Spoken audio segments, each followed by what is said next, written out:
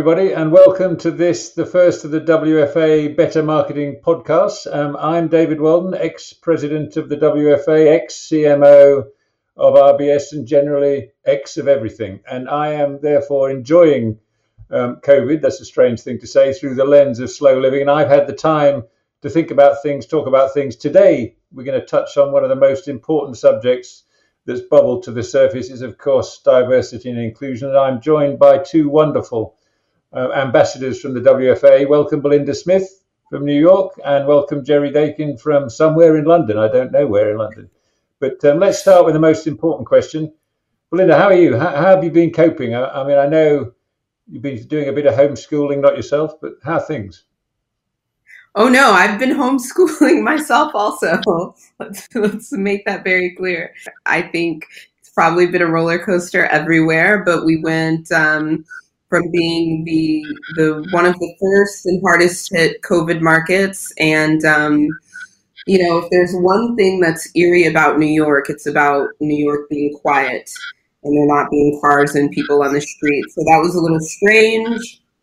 We had George Floyd in protest, and, our local police force has always been problematic, but definitely in these times as well. So I've actually, though, enjoyed my neighborhood a lot. I think in this moment, we've seen a lot of community organizing. We've seen a lot of people getting really involved and interested politically with our school systems, with how our neighborhoods are kept up. And from that perspective, I've been having a really wonderful time. So not all bad news over here. It's been a weird year, but it's been good. Yeah, but it is so great to see you and welcome. And Jerry, how about you? How have you been coping? I've been doing okay. I mean, I'm in a lucky situation where my job has kept me very busy. I haven't had any issues on that front. In fact, I work for GSK for a healthcare company, so it's obviously been an unprecedentedly busy year for us. Certainly, there've been challenges. I think I've gone a bit mad of my office, even though I've put up new pictures and changed the background as often as I can. And even then, I know I'm lucky to have a space like this. I know many of my team don't have their own office or don't have their own room to be able to work, and that's been a real challenge, I think. I think the boundaries of when work ends and home begins have been blurred. So I haven't loved that, but I have loved a lot of things. I have, as Belinda was saying, I've enjoyed getting to know my local area a bit better. I only moved here a couple of years ago, and it's been nice to shop and act a bit local. And actually, it's a nice balance. But yeah, like most of us, I certainly long for a return to a better balance where we can do some of the old things as well as some of the new habits we've built. Nice to hear the common theme there of return to community, and I spot that around here as well. Belinda, turning to something more serious. I mean, you mentioned already the horrific killing of George Floyd, and what I'm really interested in is your perspective on how the world of marketing and advertising has responded. Has the world of Black Lives Matter made an impact? Have you seen companies doing things differently? Yeah, this is a tough question. I think it's yes and no. The world of brands and marketing have responded in a huge way. We've had a lot of tweets. We've had a lot of Instagram posts. We've had some press releases, even some good panels. And then in other places, we've seen a lot of weird silence, I think. And I think for me, one thing that's been hard working remote is just feeling so isolated and feeling like it's hard to get an answer and it's hard to understand what's happening outside of this room that I'm sat in all day. But I'm encouraged, I guess, by many of the posts that have happened, because I think that's the step one to accountability. And I tell people all the time, like, if your company posted Black Lives Matter, well, then I'm going to come back to you now and say, well, no, you've publicly said that you agree with this statement, that you support it, that you believe in it. So now we have an avenue to start talking about all of the things that you could look at differently or be doing better or stop doing altogether to live up to what you have just announced is your intention and your deepest value. So I think it's been good from that point of view. From other points of view, though, we've seen brands that have tweeted and really do have problematic things happening within their own four walls. And what are you going to do? Reply to the tweets and call them out and then hope they answer you? And sometimes they do, and sometimes they don't. So I think, the level of transparency that we have always been asking for still feels very difficult to achieve, especially to achieve alone and remotely. But the thing that I think could be a pretty powerful antidote to that, and something that I'm really excited about, are the number of Black employees that we see speaking out like I, at least, have never seen before. There have been many things I've experienced at work, and, you keep it to yourself, or that people will minimize it, or you just don't want to be a complainer or whatever it is. But the good that I think has come out of this moment for me personally is seeing people at the New York Times, hearing their journalists say that their newsroom is really racist, and calling out their own paper in their own paper, and having to reckon with that. So I think that's been really encouraging from my perspective. It's fantastic to hear. And Jerry, can you talk to us a little bit about the WFA's Diversity and Inclusion Task Force? But before you do, one of the things I'd read in an article of yours that I loved was this notion of covering up, and that, you personally have been able to make the choice, and very compelling story to listen to, when you first met some new colleagues. What did you do at the weekend? And you had that moment when you thought, do I, don't I? And actually you were brave enough to say, well, I spent it with my boyfriend. And actually from that moment, because you brought your whole self to work, you felt great. So love reading that, love what you're doing. Can we hear more about it? Yeah, I think there were definitely kind of two sides to diversity. I mean, there are many sides to it, but one of them is kind of the internal, one of them is the external. I think the internal one, that's a real passion point of mine. I think nearly all of us are kind of covering something up in the office. I mean, for me, it's, I'm a gay man, so I make decisions a lot of the time when I talk to colleagues, when I talk about what I've been doing, whether I choose to share or not. And usually I do actively choose to share, because I think it makes a big difference to other colleagues. It was even more true when I was in the office. I used to think one of the most powerful things like a straight white man can do in the office is sort of stand up and loudly leave at 3:00 and say, I'm going to pick the kids up. Because it kind of, it really just endorses the fact that that's fine and that's okay, and that no one questions that you're still going to do your job. You're working around that. So whether it's sexuality, race, religion, family, there's many different responsibilities we all have. And some of those we feel we should try and cover up. But I think it makes us worse at work if you're continually checking yourself. We think about like the challenge of diversity inclusion, but me and Belinda love to talk about it as an opportunity as well. And you don't maximize that opportunity unless you're allowing people to be themselves in the work. It's no use kind of tick boxing. Yeah, we've got ethnic representation and age representation and sexuality representation, all sorts. If we then force everyone to try and be the same person, so I think that's a really important thing for me personally, and I think it's something you kind of have to be even more deliberate about in this sort of Zoom world, because there are fewer of those casual moments. But yeah, on a bigger picture, it wasn't caused by the events of this year, but it has happened rather timely. Is that the WFA has launched this new diversity and inclusion and representation task force. It was always supposed to be launching this year, in theory, in person at the WFA's event in Singapore, and now much more virtually than that. And it's a group of about 20 or so marketers from across WFA members. Great to have people from around the world and a wide selection of those companies. Really senior marketers. And the first thing I'd say is that senior marketers do care about this, and they will give their time as long as they think change is happening. And as soon as they think it's just talking and nothing's changing, they'll go and find something else. And that's what we're trying to focus on. Not reinventing the wheel, but trying to start by looking what's out there. How can we curate what's out there? How can we collaborate with other organizations like the Unstereotype Alliance, like the great work that P&G, Unilever, Diageo, lots of these companies are already doing, like the great work that local associations like here in the UK or over in the US are doing? How do we pull a lot of that together and start moving that around? And then also, how do we kind of keep challenging and pushing for where we need to do more?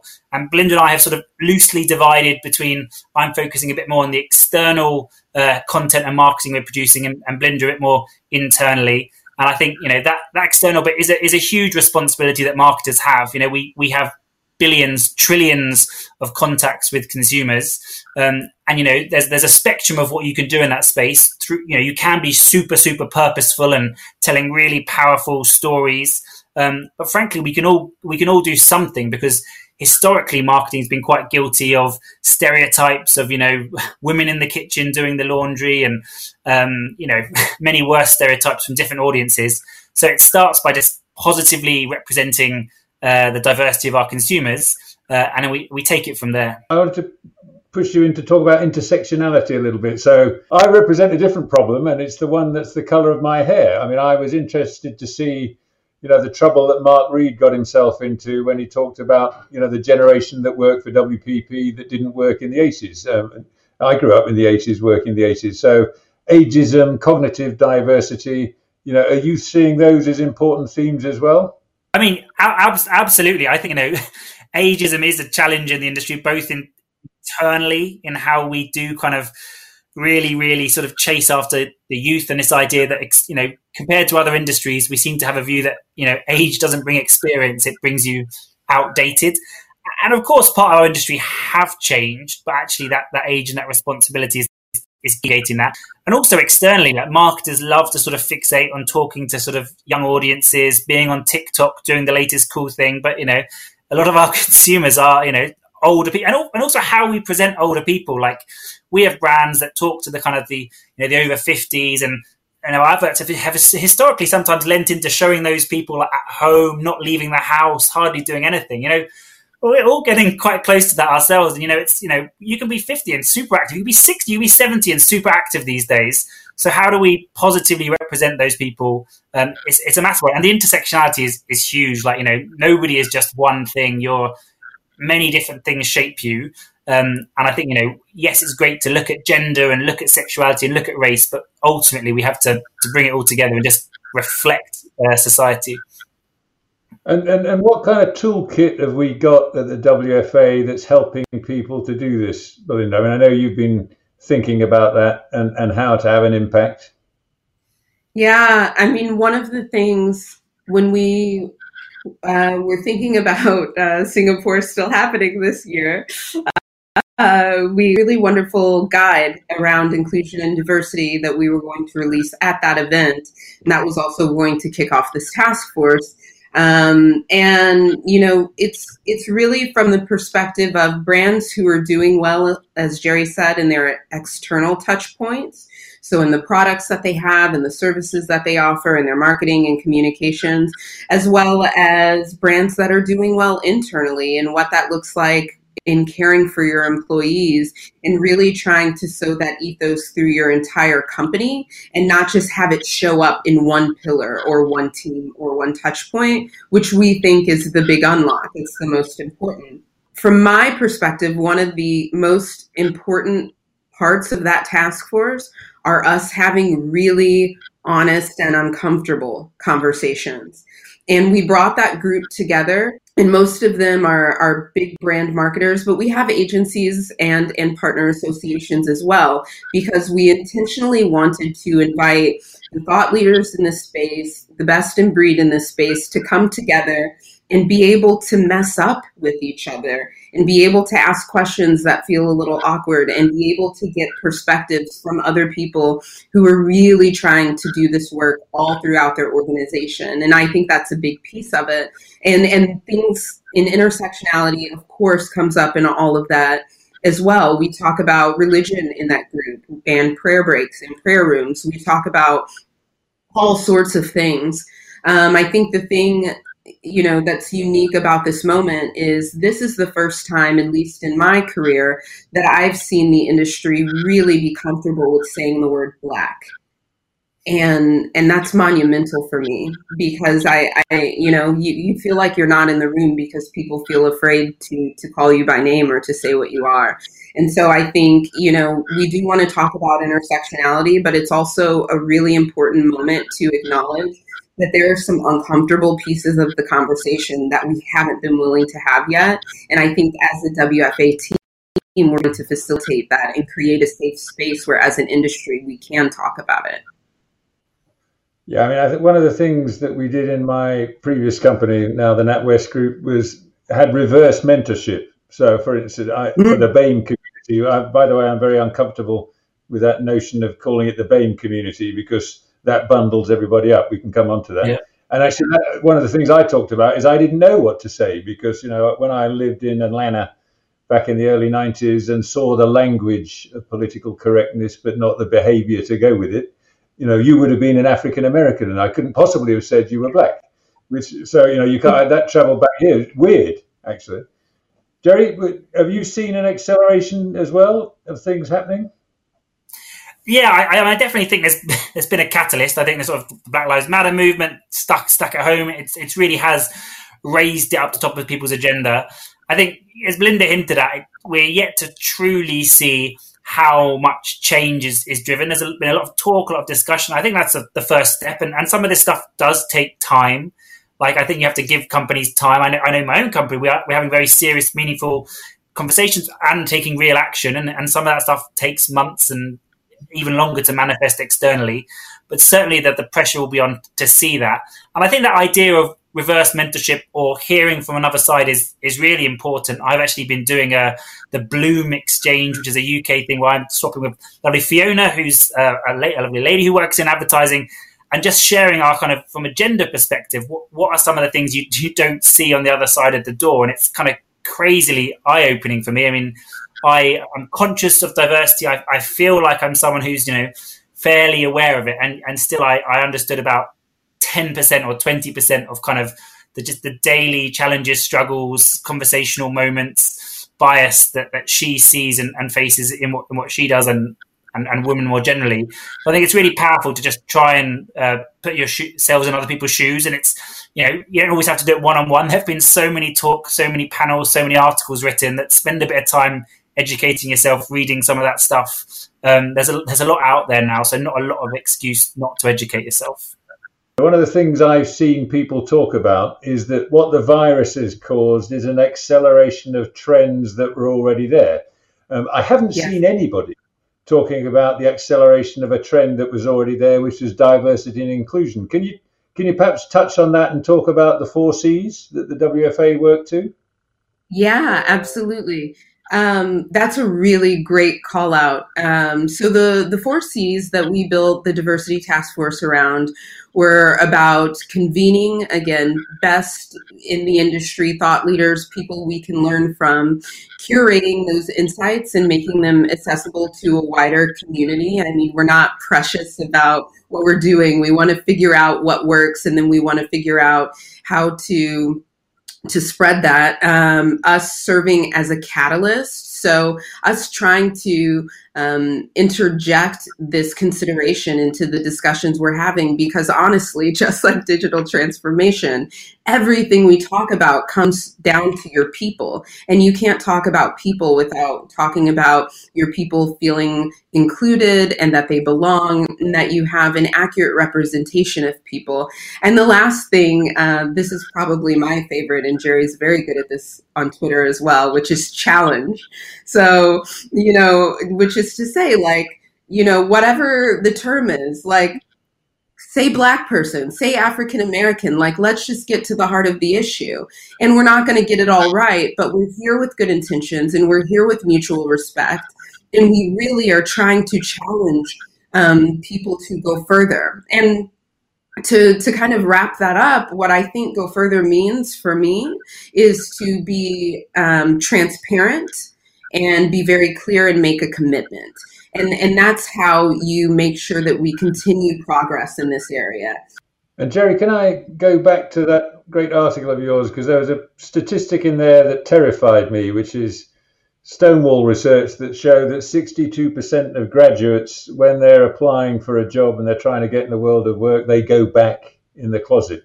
I mean, what do you see happening to help people be themselves at point of entry to work, which strikes me as a real place that change is needed? Yeah, it's a surprising stat, and especially because it does consistently apply within marketing, because we think of ourselves as quite a progressive industry. I mean, without being certainly compared to some sort of manufacturer or something like that, which is a tougher environment, even more, I would imagine. We see ourselves quite progressive, and often you wouldn't see tangibly, like, unless you start looking for it, you often don't imagine. We're very accepting, we're very welcoming. Why would someone not be able to be themselves at the office? But you don't have to dig too far. LGBT, race, all sorts of other issues to find out that we're not quite as accepting as we'd like to be. But there's a lot that you can do in that space. I think I've worked at some great companies where they have what they call ERGs, or employee resource groups, so the Rainbow Network or Spectrum, or just really visible organizations that are where you're with LGBT people, or other ERGs exist for other segments of the population. And I think that's really powerful, just to find like-minded people, to make friends quickly in the company, to know that those organizations exist. I mean, we've had some great, it was kind of a coming out day quite recently, and we had some great stories shared on our intranet at work, just some of our senior leaders, some of whom I didn't honestly know were LGBT, but talking about their stories and just modeling that. And yeah, because on the back of that article, I had quite a few people email me telling their own sort of little stories of like when they first joined an agency, or when they first worked on a new client, that they were nervous to say anything and they didn't want to bring it up. And often there's a moment when somebody else in the room, often someone more senior, says something, is honest about themselves, reveals some part of who they are and what they're going through. And it doesn't have to be the same thing. It can be some other kind of moment of authenticity and vulnerability that I think really helps, and that kind of models the behavior we want to see in our industry, as well as a lot of efforts we need to get a more diverse group of people to want to come into the industry in the first place. Yeah, I mean, for me, that's those companies that have values on the wall. It's only when the values are lived and delivered that you actually see real change. And actually, I love, the NatWest Group. One of the values was the job of a leader is to allow everybody to be themselves and bring their whole self to work. Because, as Oscar Wilde wonderfully said, I have to be myself because everybody else is taken.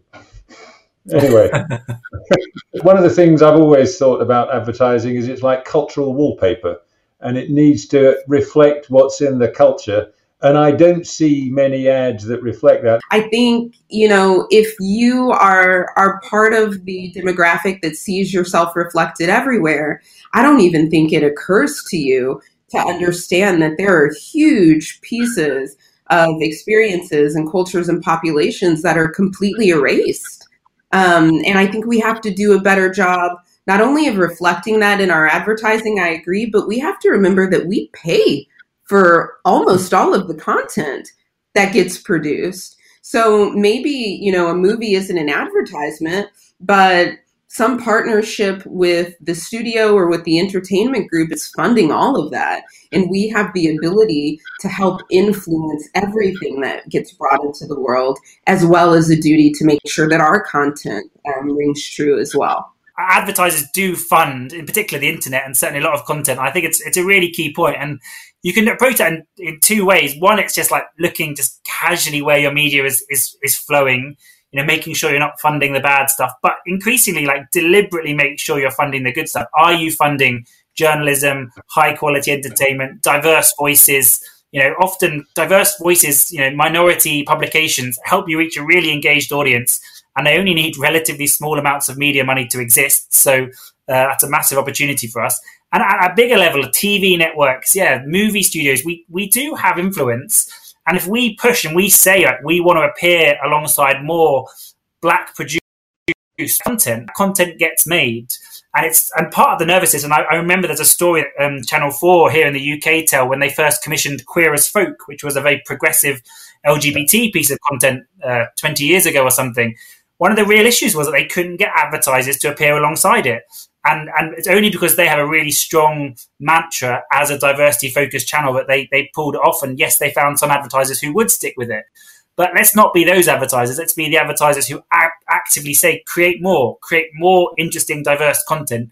And the great thing is that lots of eyeballs like to watch it as well. So it's kind of win-win.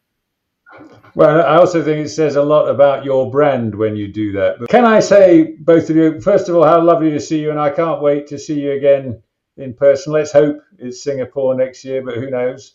So a couple of questions to end with. The first one is, what do you think should be top of any CMO's priority list at the moment? Let me start with you, Belinda. I think any CMO at this moment, really, people should be number one at the top of your list. Clearly, I think diversity is a huge piece of that. But I also want to say, just like digital transformation, you can't get there without spending money on it. This is an area where you need to hire experts. You need to bring someone in from the outside who understands this area and can help you walk this path. Fantastic. Thank you. And you, Jerry? Yeah, I'll cheat and piggyback on something that's already on top of most CMOs' agendas, which is growth, and say, all CMOs want growth. But wouldn't it be great if you could suddenly find a whole wider range of audiences who you could better persuade to suddenly buy your brand? And as it happens, better diversity, better inclusion, better representation in your marketing is kind of a magic trick in the box that not many brands have pulled to do that. Now, of course, people buy from brands that don't reflect them in their advertising, but they're even more likely to buy from the ones that do. And I think everything Belinda said about people is absolutely right, because the best way of driving that external change is to fix the pipes internally as well. But yeah, if you want to grow your business, if you want to grow your marketing efforts, then make your marketing better reflect the audiences you'd like to be buying you. I mean, for me, I think it's a complete mind shift, and I think we really have to have the stomach for it, because it is a deeply uncomfortable conversation. I was just, I've been doing a little consulting with some agencies and another company on diversity. And I had a board meeting last week, and they said, that's it. We've got to do much better. We're going to have targets. We have to hire for diversity across the board, but we still want the best candidate for the job. We always want the best person. We always want the most qualified. So we're going to do every single thing we can do. We want women. We want Black people. We want people of color, BAME, but, we'll never sacrifice. We want the most qualified person. And I said to them, you don't have the best qualified people right now, right? And I think I was able to say that because I don't work there, because I can't imagine how uncomfortable it would be to have to say that to your boss or your chairman. And everyone was kind of quiet. And I said, we just talked about one of your offices that operates somewhere where the population of that office, like of the town, is 40% white, but your office in that town is 85% white. It's a mathematical impossibility that you've only chosen the very best people for the job, and you've over-indexed on one group in that way. So the people you have now aren't the best people. And so I think it's a really difficult mental and perspective challenge. At GSK, one thing we've looked at is not just the end result targets, but some of the targets that get you there. So for instance, in the LGBT space, our target is not X percentage of employees are LGBT. It's get a high ranking in the Stonewall Index, which is an index that shows we have inclusive policies, that we are a welcoming place. And then hopefully, LGBT people will, and it was one of the reasons I chose to work there, because I thought it was a really strong organizational community kind of backbone. So it's not always just putting a percentage target on. It can be silly things like the target on in the interview process, how you make sure you at least have the right people through the door. But it's not simple to put targets, but targets do drive change. That's right. But it's also, these two comments are a great demonstration of the power of culture in a company. And actually, that business of when you're on the outside, you can say whatever you think. And when you're on the inside, you've got to fit into the culture. And if the culture is the wrong one, that's not good. So, God bless insultants is what I would say about that. Glad to hear that. All right. Well, listen, thank you again both very much. And for all of you watching, I hope you've enjoyed this. And wherever you are, I'm sitting in London, and it's time for the sequel known as Tier 2. That's after lockdown. Stay safe, take care, and look forward to seeing you next time. Thank you. Thanks, everyone.